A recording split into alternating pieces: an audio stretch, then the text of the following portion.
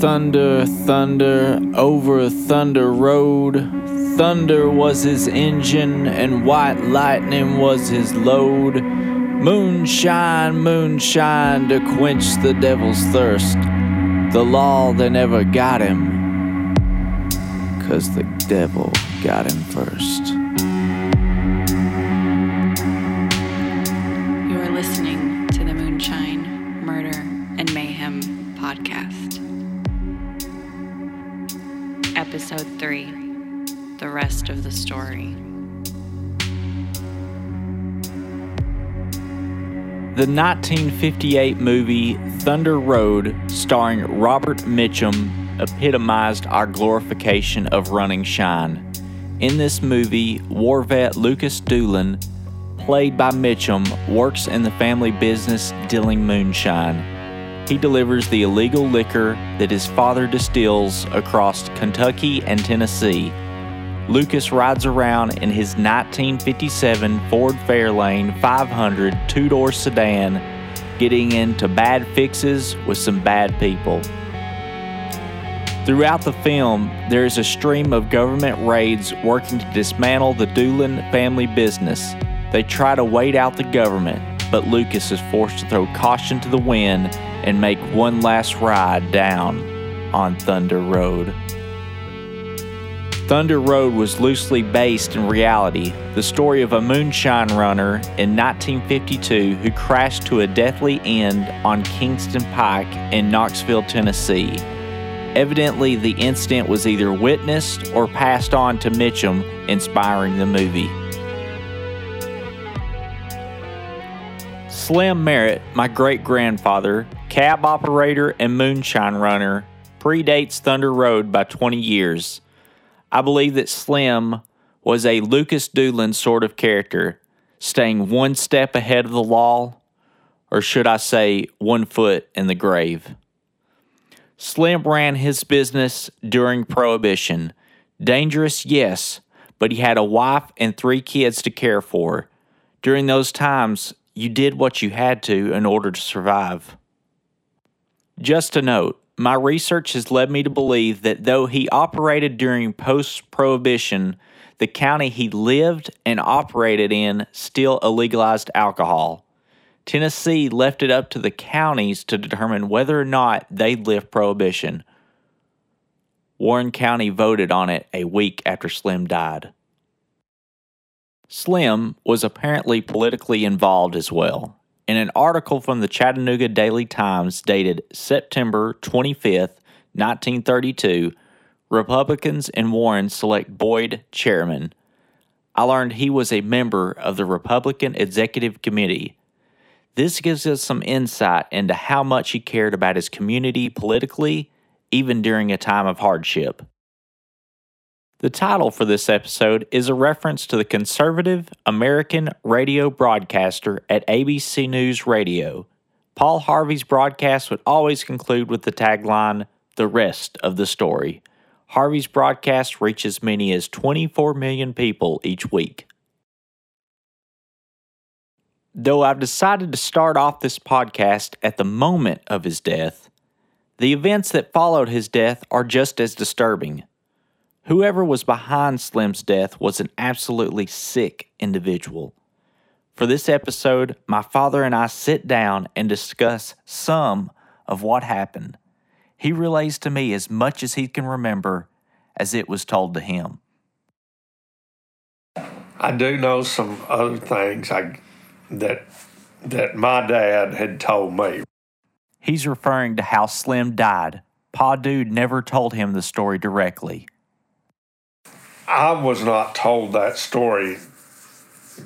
I'd heard it through Granny, but I'd not heard that through Daddy. Okay. I had heard, that he was a taxi operator and that he did bootleg whiskey.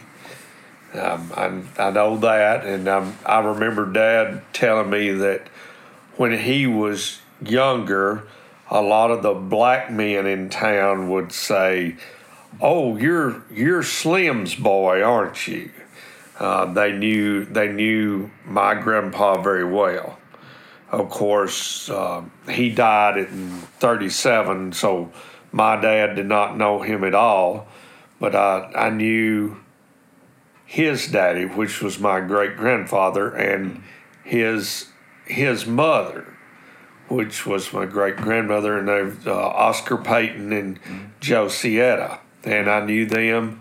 I actually lived with them for a time while they were building the basement across the road where Granny lives at today. So I know Pa and Ma and remember them very well. And Granny said that they didn't talk about it.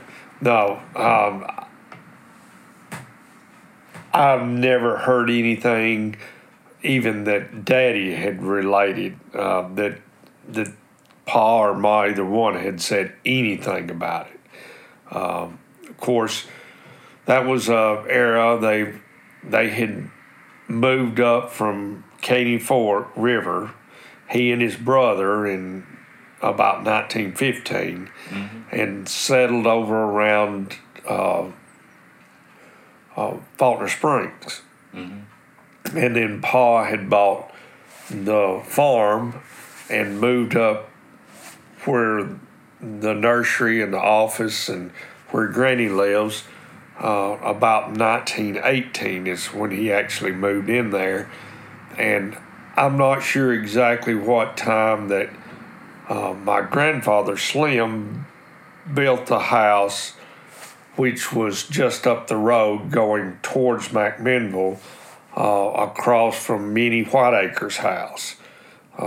There, I remember the old garage and shed there, and I remember the barn, which existed there when I was real little. The barn burnt down, but the garage and kind of the smokehouse or whatever, it stood for probably in the 80s before it was taken down. I don't know exactly how long he and Lillian were married, but I think Sonny was the oldest, and He was 6. He was 6, so they must have married sometime in the 20s. Of course, Prohibition and basically started all this is what happened, and of course farm life, and there was no, quote, social security or any kind of welfare back then in those days. You either worked and earned a living or You died. you went hungry. Yeah. And of course, he having 3 young children and farming a very poor farm. The farm where the nursery is today is a very, very poor farm. It wasn't a rich, fertile soils like where they moved off the river. That was very rich and fertile down there, and it was very easy to grow crops there. Where we live at today is not that same type of soil and stuff. So they done what they could to survive, I'm sure. I remembered my daddy telling that my great grandpa and Slim, my grandpa, would hew cross ties out of the woods by hand, and that Pa could actually carry a green cross tie out of the woods on his shoulder. So, they were tough individuals. Yeah. Both were very tough individuals. Just to put this in perspective, a green, as in a freshly cut wood railroad tie, would weigh in at 250 pounds. Also, take into account that none of that area is flat.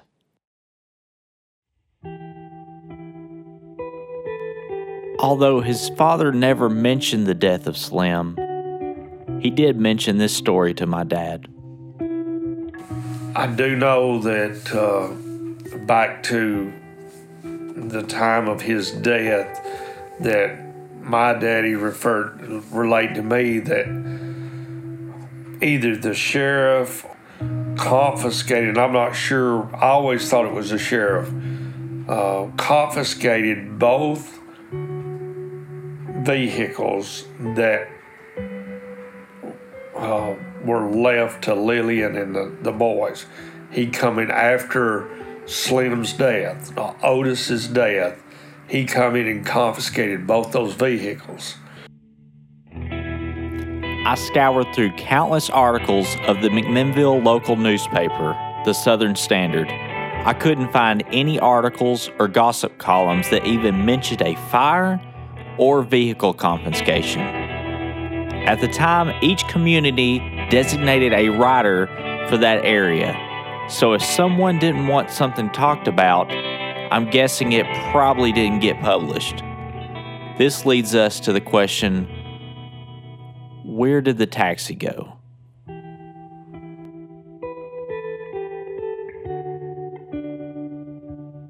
I emailed the Department of Safety. They directed me to the Department of Revenue, and then they said to contact the local Department of Title and Registration. I called them, only to find out they don't keep records past 5 years.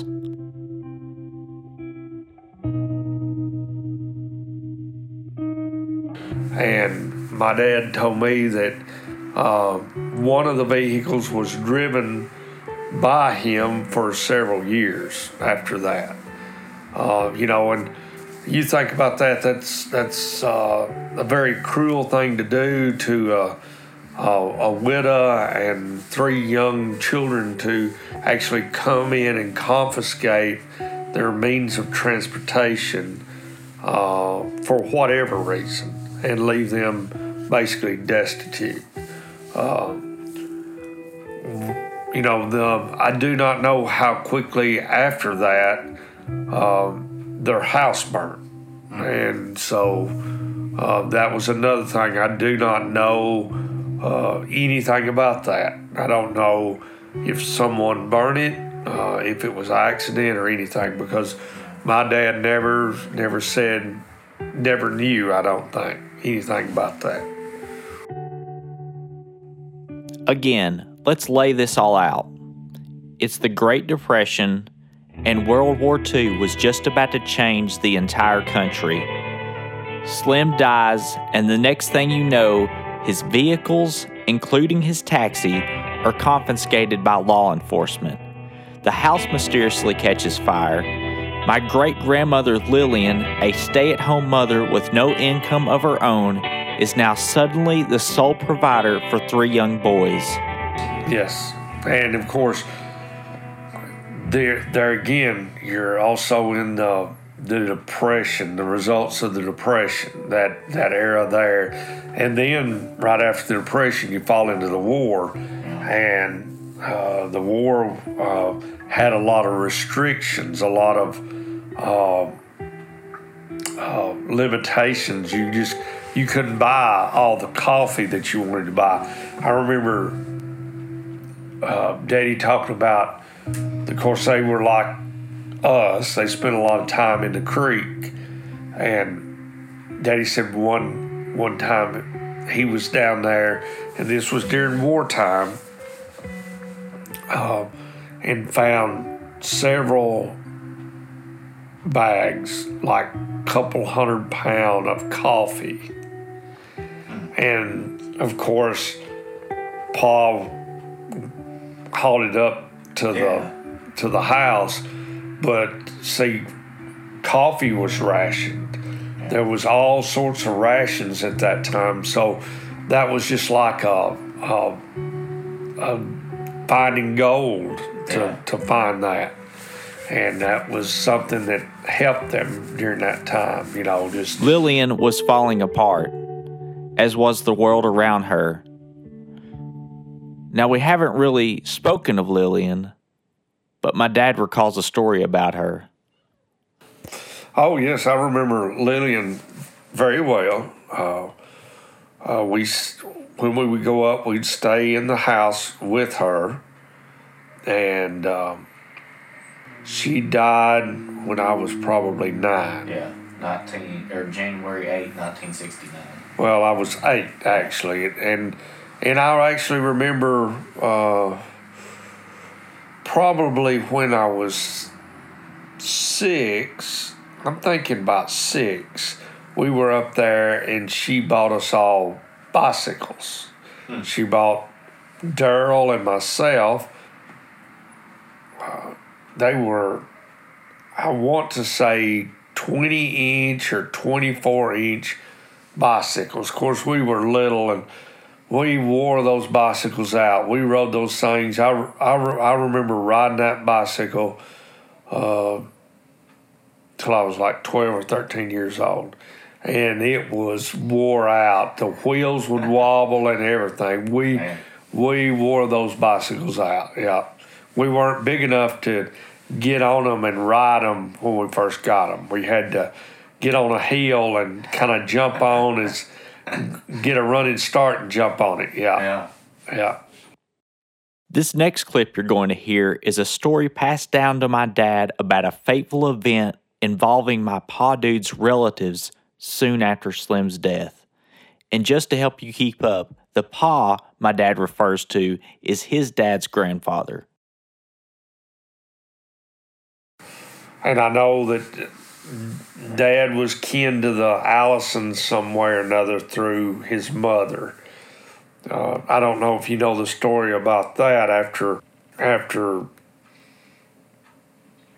his daddy died, and then I guess Lillian was forced to leave town or left town on her own, but one of the Allisons men come to get Pa and come to get my daddy, Uncle Bud, and Uncle Sonny and take them home with them. And Daddy says, I remember Pa standing out by either that pear tree or the ash tree that's right there in front of the office, and he had his double-barrel shotgun, and he told Mr. Allison not to step onto the property. And give him a very strict and firm warning, and Mr. Allison did not step on the property. Yeah, I didn't know that. Yeah, I do remember that. So I do not know what all went on in that time frame. You know, some of the older people that's done passed on might have been able to tell us a little bit more, but I don't ever remember Daddy talking about and telling anything about Pa mentioning it or any of the neighbors, you know, saying anything about it. Just do not know. Did you catch that? Let's play it again. Lillian was forced to leave town or left town on her own. So Lillian left town, she took off, dropped her 3 young boys off with her parents, and left with no intention of returning. What happened? Did someone force her out of town? What was she running from? Or whom? We'll get into that next time on the Moonshine, Murder, and Mayhem podcast. Thank you for listening to the Moonshine, Murder, and Mayhem podcast. If you have any information, please contact us at moonshinemurderandmayhem@gmail.com or message us on the Facebook group